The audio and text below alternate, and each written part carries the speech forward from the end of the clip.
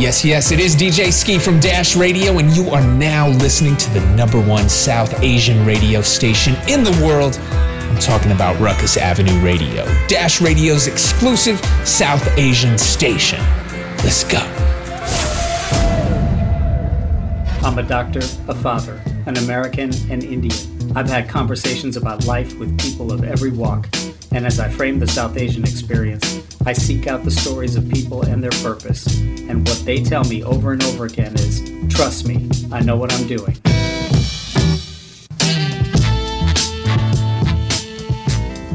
Welcome to Trust Me, I Know What I'm Doing.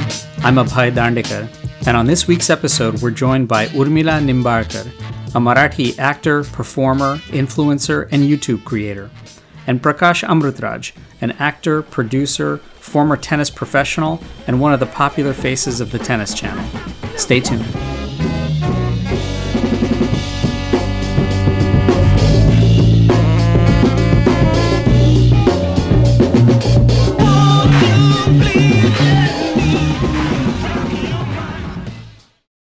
So as someone who grew up in Southern California, I actually heard a lot of Marathi language spoken in my household, with most of these links back to the language and culture seen through the lens of my parents and my grandparents.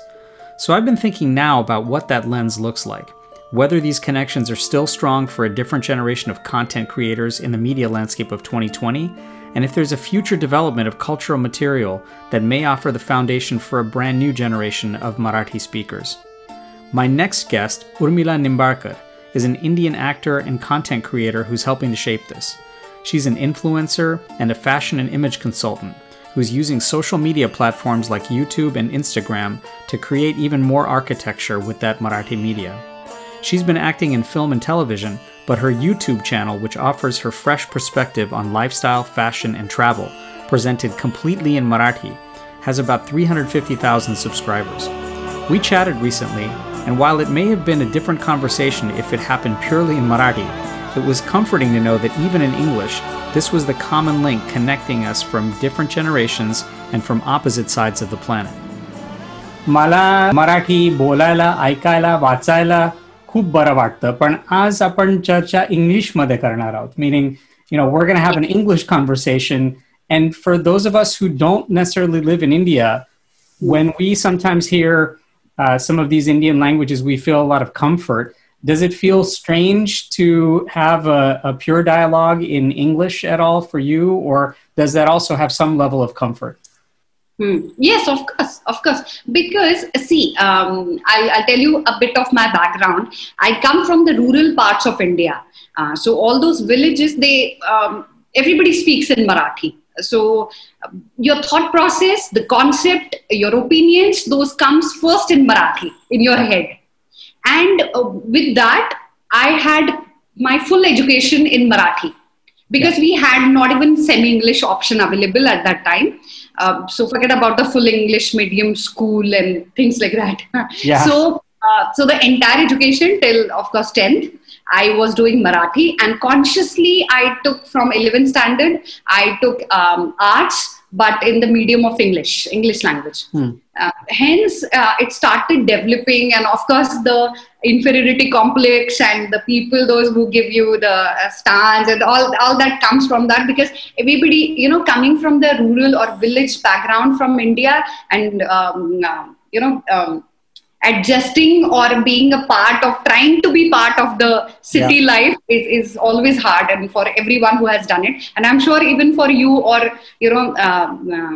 for anyone to fit into a group which is you are the minority is always a struggle.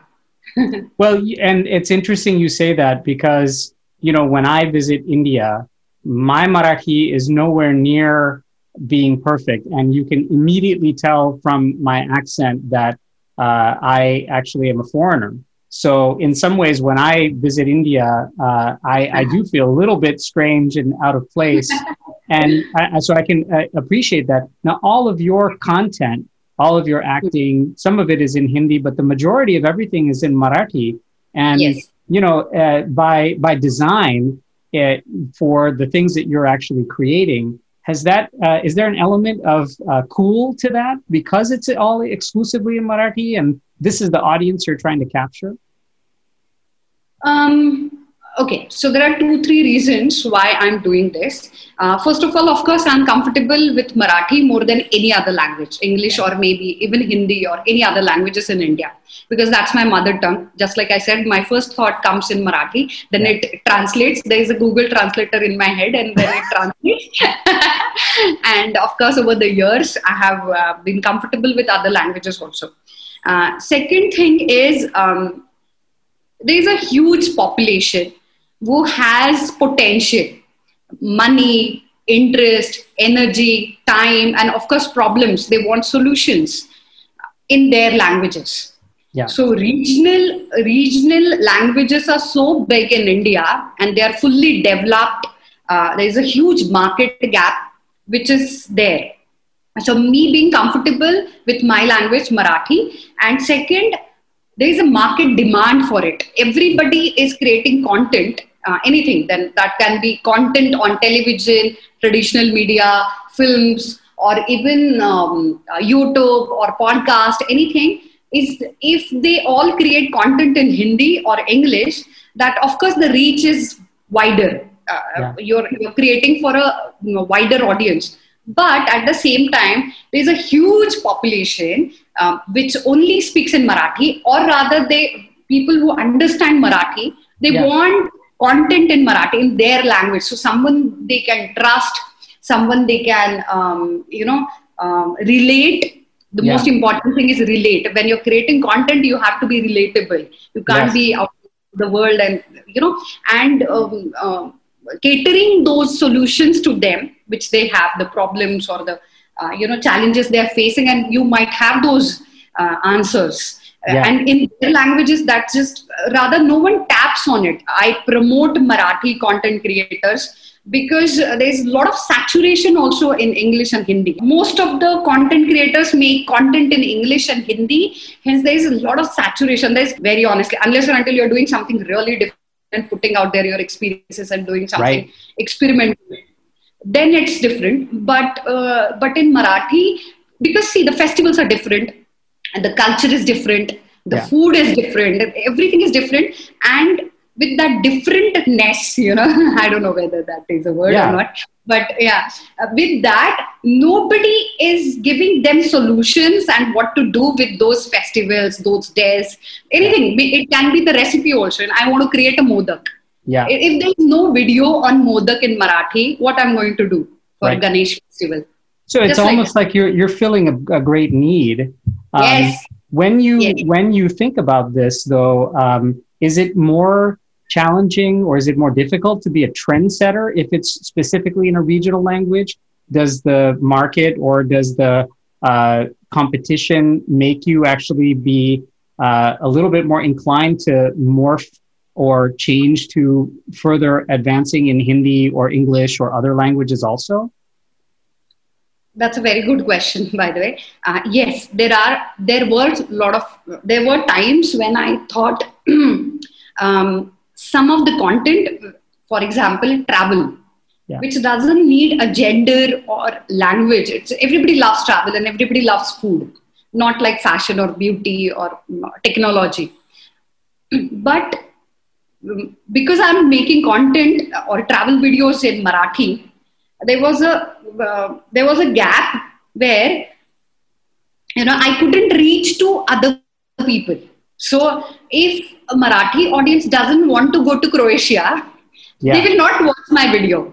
Okay, so there is a huge audience who wants to go to such exotic places and those European countries in a budget, and they want solutions, and that was my audience over there, non-speaking Marathi crowd, you can say. Hence, at those times, of course, I felt that, of course, if I would have made this video in English or in Hindi, if it could have, get a lot of views, definitely more than these. So there were such times. That is definitely there. You can't deny the reality and the fact. But at the same time, being a pioneer is very difficult because no one is creating content in Marathi right now. So there are benefits, there are pros and cons also. So there are a lot of benefits whenever you are a pioneer, you're setting up the market. So first, creating the market for it is a challenge, is a huge challenge. Sure. First, and second, there is no competition. Yeah. Okay. If you're really good, if your content is good, and of course you're directly competing with English and Hindi content, which is huge. At that time, of course, you need to be great. I mean, there is absolutely no room for mistakes because you're doing it, first of all, in Marathi, different language. So only the Marathi speaking audience will watch your videos.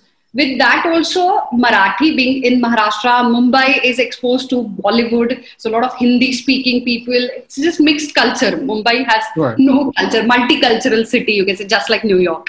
Yeah. And it's beautiful. So Gujarati people are there, North Indians, Punjabi, South Indians, everybody's there, and beautiful different languages, full of language and full of cultures.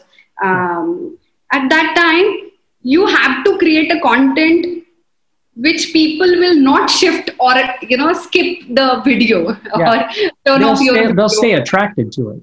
Yes. So first, creating a content, very challenging. Second, being a competitor to compete with Hindi and English language creators, anything, podcast or video or anything. And third, most importantly, you can't make mistakes. I mean, you have to create content which is so good that I would love to share this. I get so many comments of saying, please add English or Hindi subtitles to your videos, because we can understand a little bit of Marathi and your content is so good that we want to watch this, we want to understand this, but we couldn't because of the pure, some of the vocabulary or words.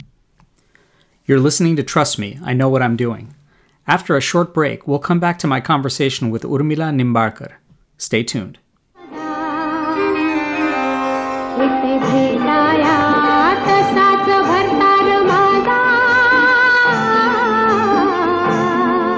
Me Dolkar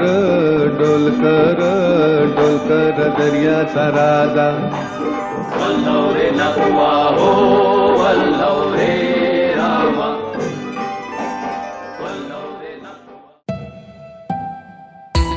This is Karen David, and you're listening to Ruckus Avenue Radio. Welcome back to Trust Me, I Know What I'm Doing, and our conversation with Urmila Nimbalkar as we chat more about some of the content that she's currently creating. We watched some of your videos on Croatia, and one thing I noticed was you're very serious, in fact, about being glamorous, but in a wonderful way, it doesn't seem like you take yourself too seriously, which is great. And, my question is that, has this been true for you all your life? Is this kind of a genuine piece, or have you been like this? Were you like this when you were younger? Tell us a little bit about that. Oh no, the struggle is real. I was absolutely not like that. One thing I was very much sure was I was a confident kid. Yeah. Because I have been brought up like that. My brother is India's one of the youngest IPS officer. So you can imagine the competition over here. Okay, if you compare two siblings, that's a bad way to raise children, by the way. And thank God my parents didn't do that. He was academically excellent. I was not, because being an artist, I was always average. I was not bad, but I was always average, someone who gets 70 to 80%. Okay, but not, he was like out and out, like 96%. 99, he got 99%.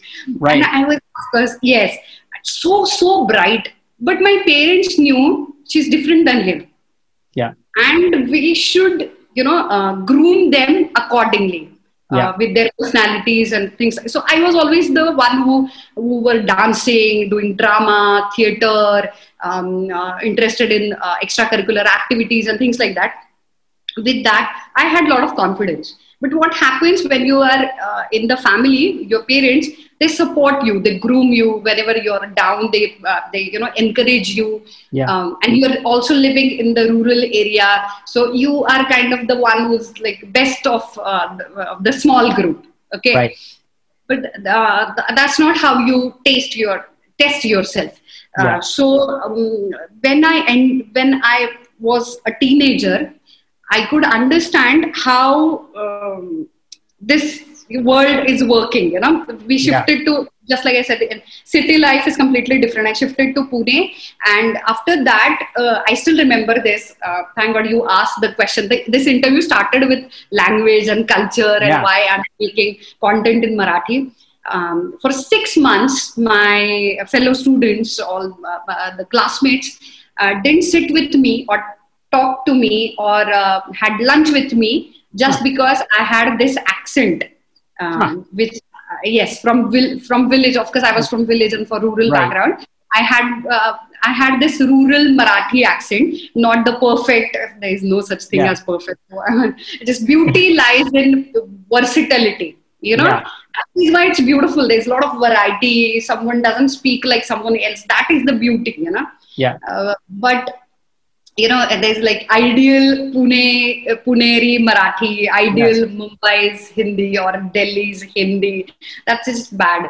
And there's people try to make you fit into their boxes and their definitions. And if you doesn't fit, if you're different, you always have hard time. So that is what happened with me. But I took it in a good way. I took it in a positive, challenging way. And I was like, I will prove them that one day I will teach them how to speak. And this is what happened for a school's gathering. I was the one who directed a drama, and I told those girls that how to say the dialogue and how to speak and how to act, and that was a huge achievement, actually, huge achievement. So that boosted my confidence. But with that also, again in Ferguson College, the English came again because I was absolutely not fluent in English. I still feel that my English is absolutely not good, but I can at least convey my thoughts. Which is fantastic, by the way. Thank you. Thanks a lot. You need to say that because you are a host.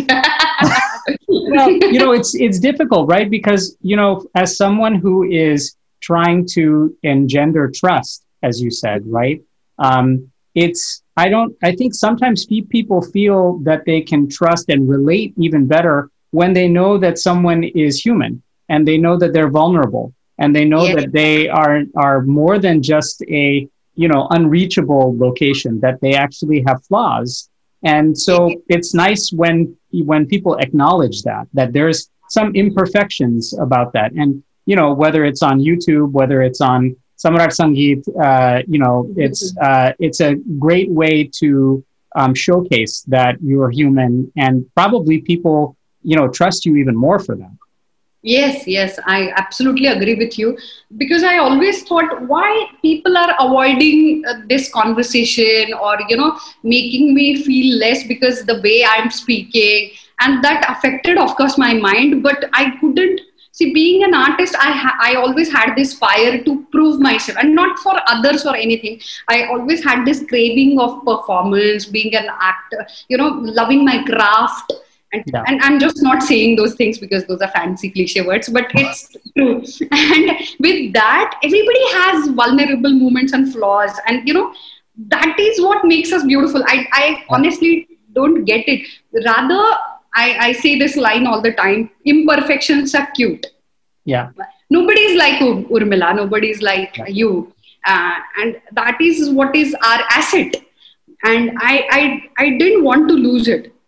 Well, and the platform that you are using, right? I mean, if anything, the internet is the ultimate equalizer, right? There's so many people who use it. There's so many people who access it. And part of your shows or part of your videos are providing advice, right? About lifestyle and tips and different ways to choose products, different ways to even use those lifestyle tips and implement them. Is it hard to share your own advice when the goal is to help people make their own style at some point?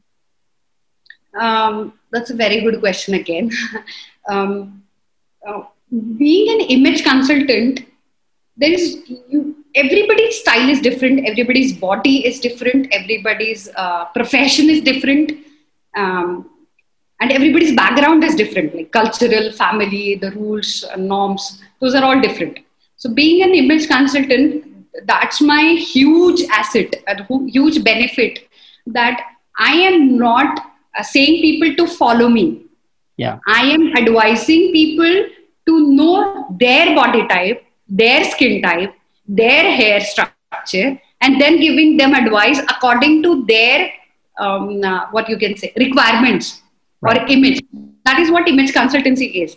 Image consultancy is nothing but a visual communication. Sure. Whatever we are doing constantly, whether you want it or not, consciously or unconsciously, we are doing it continuously. So these are all visual signals we are sending with the shapes, lines, colors, designs, texture, patterns. We are saying something constantly, and the mind, human mind, is grasping it, and your perception or your image actually been created in only 3 seconds. Whenever a person looks at someone, in 3 seconds they create this image.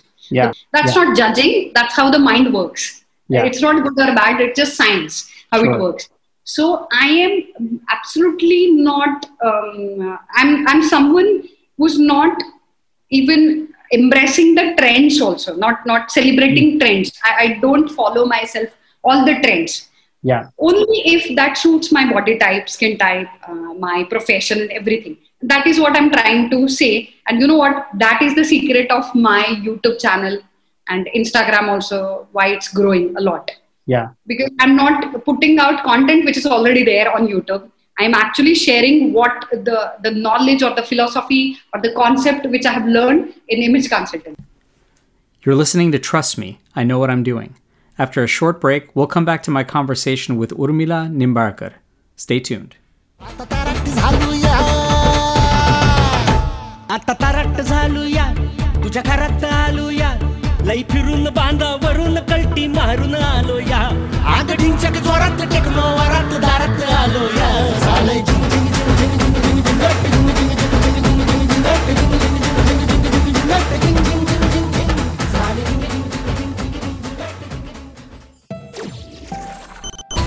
Hi, this is Vivek Tiwari, and you're listening to Ruckus Avenue Radio. Welcome back to Trust Me, I Know What I'm Doing. I'm Abhay Dandekar. Let's join in again on our conversation with Urmila Nimbalkar as we chat more about her career and her future work.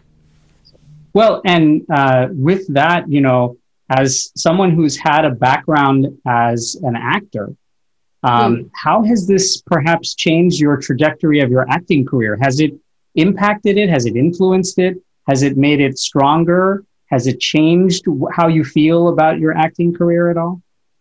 Oh, a lot. First of all, people compare platforms, all the medias with each other. Theater comparing to films. Films are always been compared to serials, television shows. But that's not how it works. These are only platforms, only mediums.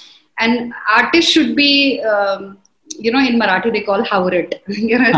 They're always greedy. Yes. Greedy. Yeah, definitely greedy.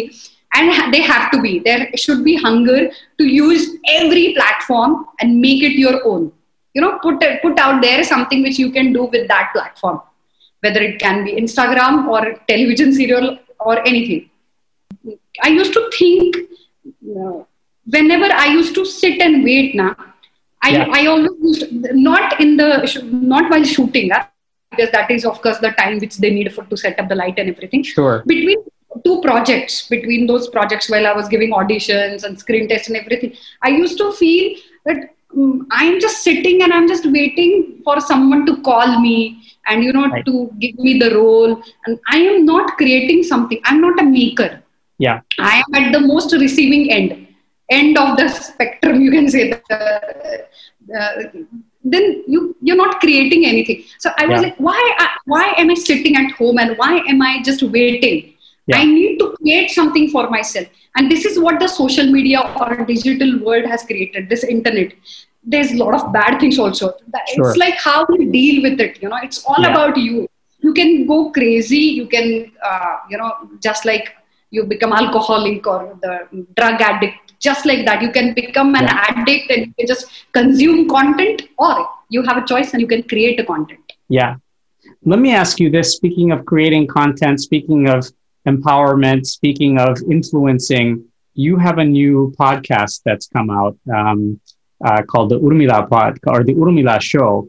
Tell us a little bit about your new podcast. So this is a very special project. I have realized there is a gap between the market that nobody is speaking about our daily topics. Very few YouTube channels with the expertise are available on YouTube videos, that platform. But all the other stuff that is all news or fiction, television, web series, OTT platforms, those are full of fiction. Very few documentaries are there. But nobody's speaking about is the vegetable which I'm going to eat for my lunch and dinner is organic. Why do I feel so lethargic or dull? Is it just a phase, or is it the start of something, a mental disease? That's depression. What if someone is extremely scared of corona, that they are just bathing themselves in the Dettol? One of my friend is taking shower with Dettol liquid and losing her hair. Yeah. That's coronaphobia. Yeah. So I wanted to bring experts, absolutely experts, doctors, dietitians, psychiatrists, counselors, and taking interviews and touching those topics, at least fundamental and basic, for at least an hour. That is audio format, on Storytel app. Yeah. And bring out that gap, especially for women, because nobody's creating content for women. That's what I've realized. Not the daily soaps. All the Saas Bahu daily soaps are not good content to learn from. That's just for entertainment. But everything else, for day-to-day questions, nobody's answering them, especially for women. How to do work-life balance because of the corona situation. Rather, women are working more because everybody's at home, everybody's working from home. So their duties have risen. They have to do double duty rather. Sure. How to deal with it? How to even cook food and looking at in a nutritious, good way. To change the approach behind it, and not being overweight or underweight and being obsessed with your body, being body positivity, everything which is absolutely amazing topics, much needed, important, especially for women. The Urmila Show on Storytel app every Wednesday. Urmila, it's been such a pleasure to chat with you, and exciting, all of your exciting work, many of the things that are continuing to influence lots of people and a lot of your fans. Thank you so much for joining us. I hope you'll come back and join us again. Oh, definitely. And you're doing such a good job, because the title of this podcast is amazing. That actually I love the most is... Hi, this is Seema Govil with Fab Life 360. Listen to Ruckus Avenue Radio at dashradio.com and download the Dash Radio app for complete access 24 hours a day, 7 days a week to our station. Because every story told is a lesson learned. Because every lesson learned is a story waiting to be told. I'm Abhay Dandekar, and I share stories about people and their purpose in the South Asian diaspora. And what they're basically saying over and over again is, trust me, I know what I'm doing. Listen every Monday at 5 p.m. Pacific on ruckusavenueradio.com. While my next guest, Prakash Amritraj, already comes from a celebrated tennis family, his mindset, energy, and work ethic are what help him cherish this celebration and share it with many, many others. Prakash is an actor, a producer, a writer, and a motivational speaker with his What's Your Code philosophy. As a player, he was a U.S. Super National Junior champion, played on the professional tour for over 10 years, and was India's top singles player for several of those years. He's a commentator and one of the most popular faces of the Tennis Channel. He also helped USC win a college national tennis title, which as a Berkeley sports enthusiast, I wasn't so thrilled to admit or welcome. Prakash, welcome and thanks for being here. My pleasure. I mean, I've heard some great things about your show, so excited to, I guess, talk about it. It's all smoke and mirrors, please.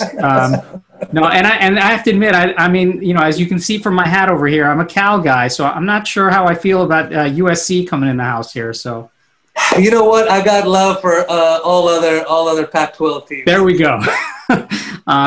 Prakash, you know, obviously right now we're in strange times, and we were just talking a little bit about how we've been able to develop relationships and do so in a digital world. You know, have there been any sort of hard-hitting lessons that you've really discovered or have been surprises during this sort of COVID environment right now? How long is the show? How much time do we have? Oh man, I mean, I don't know where to start. I think there's been a lot of lessons and growth on the professional side, spiritual side, and the personal side. Yeah, and in that way, like, you know, your childhood and your adolescence, definitely you were in a household where sports and the legacy of your family in tennis was certainly looming large. But a lot of times, I think what I've heard from a lot of people when they are reflecting on COVID is that it's forced them to pause, to reflect and really understand, you know, who they are a little bit better. When you were growing up, did you find that because of that backdrop that your motivation perhaps was different than, say, other kids or other teens or adolescents? I would guess yes, but it's impossible to know because I haven't been in any of their shoes. Yeah. And, you know, I'm very careful to, you know, say what someone else is thinking or so forth. You know, I've seen so many people do it, and I think that's just, it's so wrong because you never know. You know, it's tough to compare. And, you know, I like, you know, all of us, you know, especially in our 20s, you get so caught up in comparing your journey and your life with someone else. And I think that's unfair to you. It's unfair to them. But as far as myself, you know, I count myself about as lucky an individual as you can get. Because, you know, if you just take the tennis path, for example, which is the path that I chose to go down myself, my father wasn't an overbearing sporting parent that you see all the time. You know, He never forced me into it. He's the one who, you know, you can do what you want. And I think in doing that, I developed my own love for the game. And by 9 years old, I was the one begging him to play at 5:30 in the morning before I went to school, come back and then play again.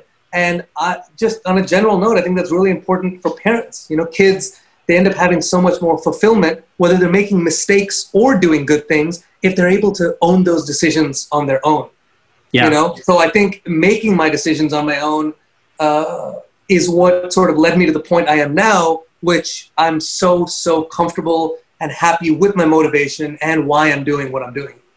You know, has that ability to be balanced, for there not to have a dominant sort of force in the house of overbearing or even overshadowing in some ways, has that led you to be an even more, I guess, comfortable adult and be able to embrace this kind of new era that we're in with COVID and have that empathy that you're talking about? Yeah, I mean, I think the big lesson, if you want to take a giant macro lesson from COVID, it's everyone really needs to learn to be kind to themselves. You know, I certainly, speaking for myself, I'm uber hard on myself. Sure. You know, it's always, oh, you could be doing more, or you could be working harder. And I'm generally known for someone who works extremely hard, but I'm probably my toughest critic. You know, it can always be better. And I think this year has taught me a little bit, two things. One, to be kind to yourself, give yourself a break, which you need. You need to have sympathy for yourself if you're going to, you know, have the heart, passion, and love to be able to move forward in what you want to do. And two, something I struggle with on a daily basis still, which is to relax. Yeah. You know, a friend of mine asked me the other day, he was visiting from New York, and he asked me, we were on the golf course, how much time do you take in, you know, where you're not thinking about work? And I literally thought about the question for a minute, and I said, I actually can't remember the last minute that I did that. Yeah. Because if I'm not working, I'm on the couch, literally manifesting and planning and thinking about, you know, about work. So it's, which I think is important too, which is another, we can get into that. But it's interesting. I think those are the two biggest lessons that I've learned for myself this year. Well, what you're talking about is the idea of pausing, or even this idea that, hey, there need to be empty spaces in your life, and that's okay. And I'm curious that, for you, as you went through the sort of athletic process, right? As a high school athlete, a college athlete, a professional athlete, we talked about the drive and motivation to win and succeed and excel. Does that change as you age as an athlete? Do you become more comfortable with those empty spaces and allowing for that time? When you were asking that, a bunch of different thoughts came to mind. So if I go off on a tangent, just reel me in. We'll steer in, yeah. So empty spaces and pauses. Let's just talk about that for a minute. It's something I'm not terribly comfortable with. Yeah. I feel like we're all battling against time. I feel like, especially now I'm in my 30s, time has gone by a lot quicker than it did in my 20s.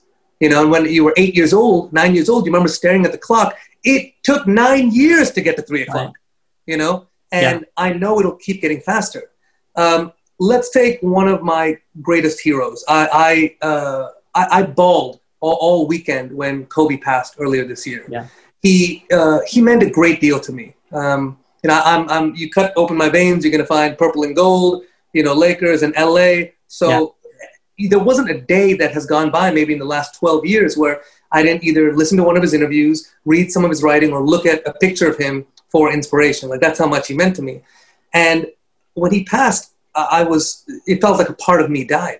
Sure. And, then later, the movie Black Panther meant a lot to me. And then Chadwick passed away. Yeah. And all I think to myself is, especially Kobe, this is a guy who would train 3 hours a day to get to where he was in his craft. A lot of people thought he was completely out of his mind. Yeah. And sometimes you don't hear the greatest things about him personally, right? Sure. But it challenged you to find someone who leaves a mark on this earth the way he did, Right.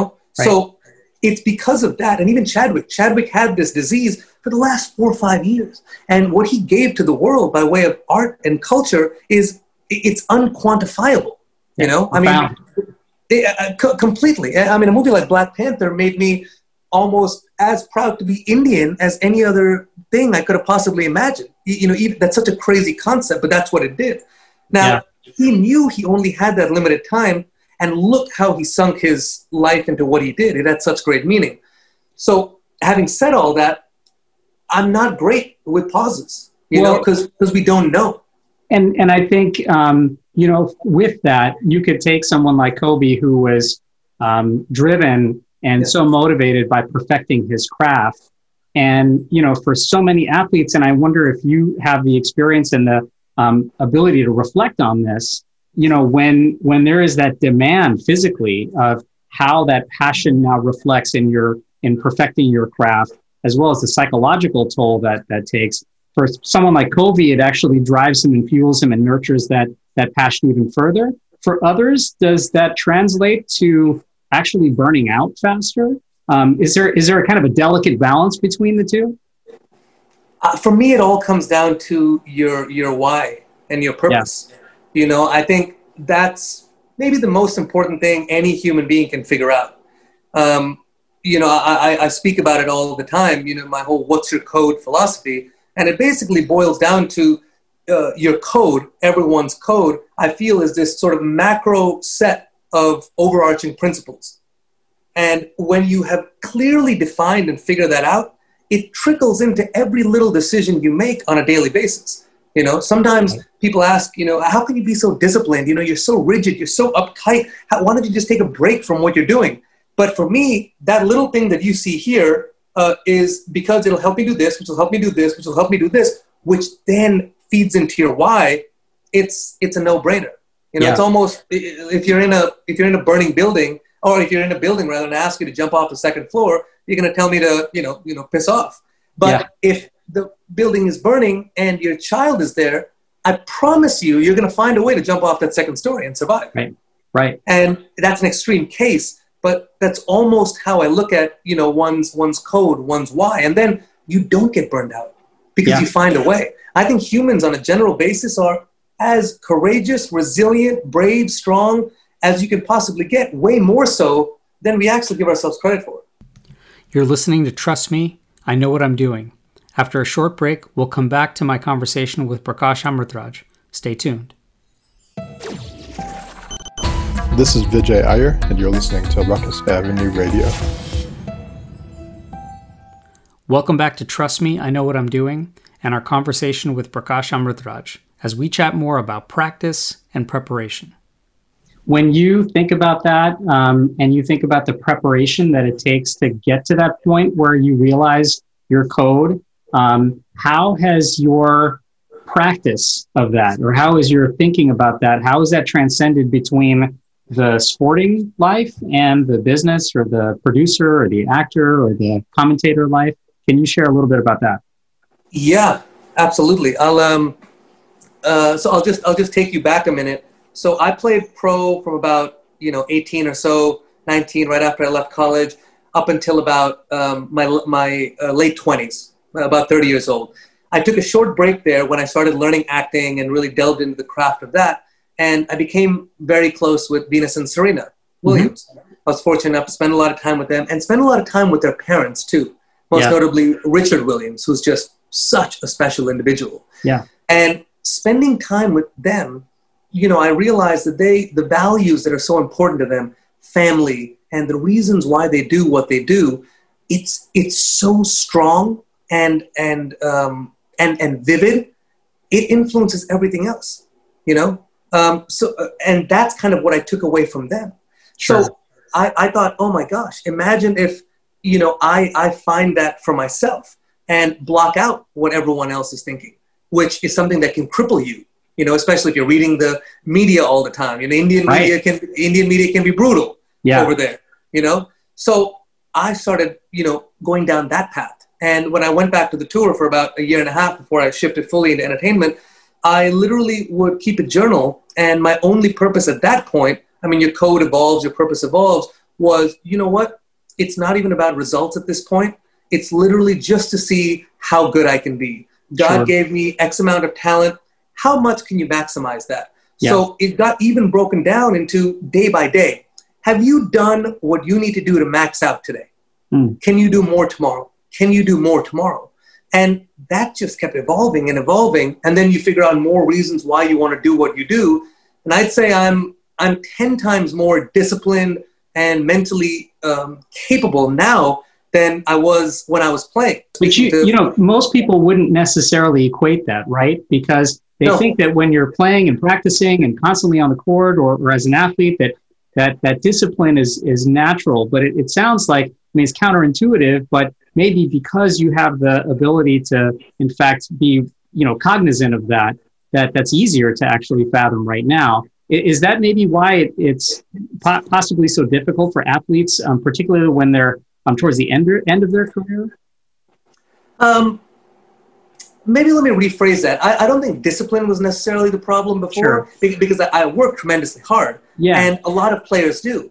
But I think it's that little tunnel from discipline into applying the discipline. Sure. You can find excuses out there in a match situation. Yeah. But when you put all those excuses to the side and really give every part of yourself without any kind of worry or excuse, that's when the special results come. And I always say your sporting life is, say, this long. Yeah. Your life is this long. Sure. The faster you can mature in your life, the more exponentially faster and more success you'll have in your sporting life.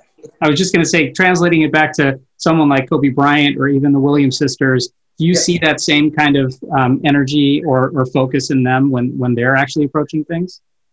Well, I see a similar maturity. Yeah. When you listen to Kobe, when you listen to Jordan, when you listen to Rafael Nadal, Venus, Serena, when you listen to them at 18, 19 years old, they speak as a 35-year-old would. Sure. And having that clarity, I think, is the key. Yeah. But the point is, you're always working on your physical. What are you doing to work on that mental bit? Yeah. Are you a competitive person? So when you get back out onto the court, even right now, do you approach the match or approach your practice regimen any differently now that you're no longer playing professionally in that way? I think I have finally learned to embrace just how competitive I actually am. Yeah. This is going to sound really weird, but speaking from a guy who, very honestly, I'm very grateful for all of the achievements I had on the tour, but I certainly don't think I achieved my potential. Sure. And probably because I hadn't matured to a certain point mentally or whatever it may be, but I think I'm a lot more competitive now than I was then. Right. And it depends on what you put it into. For example, physical training is very important to me. I kind of transformed my body after I left the tour, and I'm super competitive in that aspect with myself. When I get out on the golf course, I'm super competitive because I enjoy it so much. Right. On the tennis court, not so much, because now it's purely for fun. Yeah. You know, it's your passion. It's something that drives you, and you love the game. And perhaps it's a slightly different outlook for it than, say, something else that you're developing more passion for. And you have so many other endeavors and talents that I'm sure that gets diversified, and you probably have a different outlook then based upon those talents and endeavors. Yeah, but I think as an athlete, to your point, you always need something to sink it into. That competitive juice, it never goes away. Yeah. You know, I'll always say I enjoy doing what I'm doing now, but I was born an athlete, and I will go to my grave an athlete. As an athlete, there you go. I'm an artist second. I'm all that other stuff second. But yeah, a lot of players, I actually enjoyed it too, sunk their competitiveness into poker, you know, because it's such mental warfare. So you got to get your jollies from somewhere, Abhay. You're listening to Trust Me, I Know What I'm Doing. After a short break, we'll come back to my conversation with Prakash Amritraj. Stay tuned. Hey, this is Samika, and you're listening to Ruckus Avenue Radio, the world's largest South Asian radio station. Welcome back to Trust Me, I Know What I'm Doing, and our conversation with Prakash Amritraj, as we chat more about mentoring and coaching. You mentioned this concept that you've elevated called What's Your Code, and this idea that how you actually approach this What's Your Code question can in fact be a good phrasing and for the rhythm and cadence of your life and its ups and downs and successes and opportunities. How much of this has been shaped by your own mentors and coaches and family? What part of this philosophy do you owe to the people who perhaps coached you or taught you or even indirectly affected this approach? 98%. Yeah. I'd say it's 2% perspiration and what was put inside me, but the rest I owe to mentors who I've had the fortunate ability to be with in person, and mentors that I haven't been with. You know, I always say my two greatest heroes on this earth are my father and Muhammad Ali. Yeah. And, you know, there's not a day that goes by that I don't, you know, pull from both of them. My grandmother, my father's mother, who, you know, was a cornerstone to my father's generation, him and his two brothers and the whole family, you know, becoming the family that they became was because of her. And my grandfather standing beside him. You know, I have inspirational stories that come from my mother's father's side. All of these things, you know, even if you pull, you know, Kobe's work ethic, so many different things, films that are so special to me, all of these things contribute to your code and what sort of what I want to contribute to this earth before I leave. You know, that's kind of the way I look at everything these days. If you trickle down every little thing I do, it goes into one of these bigger goals, which is, you know, leaving something that will have a positive effect on others when you leave. When you're sharing this with someone who maybe hasn't heard this philosophy before, or you're trying to leave that imprint, do you also get some rich feedback from them? I've talked to a lot of others who are teachers or their mentors, and a lot of them will say that, well, I actually derive a lot of my own you know, philosophy or education from the people that I'm mentoring. I'm learning so much. Has that happened to you in this process too? 100%. I have I guess you could call her a cousin-in-law. My cousin, Stephen Amritraj, who's been in the tennis world for a long time, now on the business side of things. He married Alison Risk, who is a wonderful female tennis player. She had her best career year on the WTA tour last year. And last year, I worked with her on the mental side of things for 12 months. She had worked with, she has her coach and her whole team, physio and so forth, but we just stuck to the mental side of things. Yeah. And going back and forth with her and getting to know her intimately from an on-court perspective, it was just as rewarding for me as it was for her. And being able to see her do so tremendously well. I mean, she had amazing results. She got to the quarters of Wimbledon last year, almost beat Serena on center court, finished 16 in the world, and she's arguably the nicest person you'll ever meet. Sure, and then watching when she embraces her code and you see the results she has, but also how she affects in a positive way the boys and girls that get to watch her play. It's such an important aspect, I think, of life. Yeah. I think some people do it without defining it by the words I'm using. Other people use different words, but I think it's a really valuable tool in this whole thing that we call interaction with each other. Well, and that brings me to a different point, which is doing it in person with an athlete who now you can elevate and bring them to that success, as well as the ripple effect of that, right? For those that she's now also able to coach and mentor. So that's a great feeling. You write for GQ India and are able to also share some of these thoughts. Is it different when you're actually thinking about it in an abstract way? Or is it harder to develop those relationships in that way when you're not doing it one-on-one with somebody else? The writing for GQ has been, it's been really rewarding because I'm so used to, as you said, doing it one-on-one with someone. Yeah. And it's not that this is, a business that I have or something. I just, a friend might say, hey, listen, I'm writing a book. I could really use, some sort of what's your code sessions, if they'll call it all sorts of different things. I don't even know what to call it. But we'll just chat, we'll kind of help get in that right mindset for that individual person, and that it's so specific. I mean, what moves you will be so different than what moves the next person, Sure. But the GQ exercise has been so great because I've tried to translate it almost for macro consumption. So I've talked about it more from a generalized basis, but then use specific examples from how I use it and in my life. And the feedback, it really has been tremendous.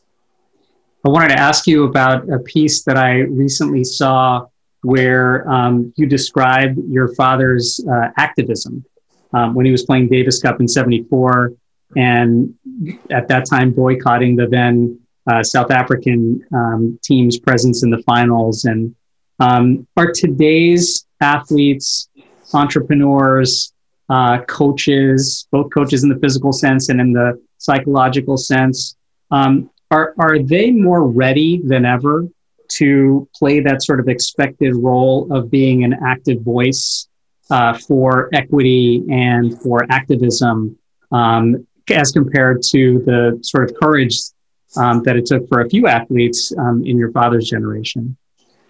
I think it's a lot more welcome now. Yeah. I think it was completely different circumstances before. The incident you talk about, that was the Davis Cup. And at that point in time, the Davis Cup was, it was as big, if not maybe even bigger than Wimbledon. That was it. I mean, if you ever touched a tennis racket, it was about Davis Cup. And you only talk about the developed nations, USA and Australia. They were the ones who just traded off with the Davis Cup. You didn't think about a third world country, which, first of all, professional sport didn't exist. Yeah. DJ ended up being the first professional sportsman to come internationally out of India and so forth. And you have your whole life at stake. It's not like you've put away millions of dollars, all sorts of stuff. I mean, in a way, it's for me, it's akin to Ali giving up his title as a protest against Vietnam, because there's so much at stake. Sure, you don't need to compare the levels because it's apples and oranges. But for these kids who came out of Madras with not much to their name, this was the chance to not just do well and get this prestigious title, but to actually put India on the world map in such a special way. And this was more important. Now, if that's done today, I think you get completely different kind of support. Naomi Osaka decided to forfeit her match in Cincinnati, and you had the USTA, the ATP, and the WTA supporting her. And they canceled play for the entire day. Back then, the ITF didn't do anything. They gave the trophy to South Africa, and it's almost as if you're supporting the movement at that point. Well, and is that inspiring even more and more younger athletes to pursue the same kind of causes and be as active in their voices now because it's that much more welcome, perhaps? The good news is you're seeing a lot more athletes do it. Yeah. LeBron is very vocal. A lot more athletes are doing it now, which I love. And the reason I love it, and to answer your question about young children, for me, athletes are something that's very needed in the world because they literally spend their lives each and every day trying to prove the impossible is possible. So whether it's, a 14-year-old kid in a junior tournament who wins a tournament with a completely broken ankle because he somehow finds a way and one other kid watches that, or it's Naomi Osaka doing what she did at the US Open, either way, you're inspiring people, whether it's 1 or 1 billion. When you have that kind of a platform and that kind of fame in a certain way, you're not famous just for being famous, you're famous for inspiring, you got a voice that a lot of other people don't have. Right. Well, and for youth, either in the States or in Europe or in Africa or India, anywhere for them, Asia, anywhere for that matter, hopefully they're taking in these messages and being inspired to be not only better athletes, but better people. Let me ask you this as sort of a question of, optimism. So for sport, and especially tennis, as someone who lives this and is so passionate about it, what's the future for tennis and South Asians particularly, either in India or abroad? Man, I think that goes to a bigger question, not just with tennis, but with sport, which is the mentality of this generation of parents. I think what made my father's family so special was the fact that his parents risked everything for a dream that they couldn't see. Her father, my father's grandfather, had a dream that one of the grandchildren would one day play at Wimbledon. Wow. Let alone my father end up playing so well at it. Yeah. And they literally, everyone in town, everyone in the country said my grandmother was completely crazy. Yeah. She literally started a box manufacturing company so she could afford lessons for the children. And a person like that would be mad. Today, they're a lot less mad because there's a tangible dream you can actually go after. I still think there needs to be a shift from the only thing okay for South Asian parents is going to school, an A- is not acceptable. It's only A's. You have to become a doctor or an engineer because that pays the most in the most stable format, and you move on. I think that needs to expand. We're seeing more South Asians in entertainment. Entertainment is so important for moving the culture forward, for equality. People still look to entertainment, are influenced by entertainment. So if you can do that in an honest way, that's important. If you can inspire from sport, that's important. So look, our generation now, we're probably not too far off in age. Our generation is a lot more open. So hopefully we'll be able to be more open with our kids, and hopefully that'll continue. And when that continues, I think that's really going to be the big difference. Can you allow your child to go chase greatness? Yeah. If you don't, then he can't put in the practice hours and give himself a shot. Well, for lots of people who are listening to your messages and voice as an author, as a entrepreneur, as a producer, in entertainment, as a commentator, and as an athlete, I'm sure they're listening and they're being inspired. Prakash, it's been so amazing to connect with you today. We're grateful for you chatting. I hope you'll come back and join us sometime soon. I'd love that. I love the topics you talk about. I'm so glad you're doing this with so many people. And to your point, we need voices like you getting all of these different stories out there. So appreciate what you do, Abhay. Thank you. Are you ready for this?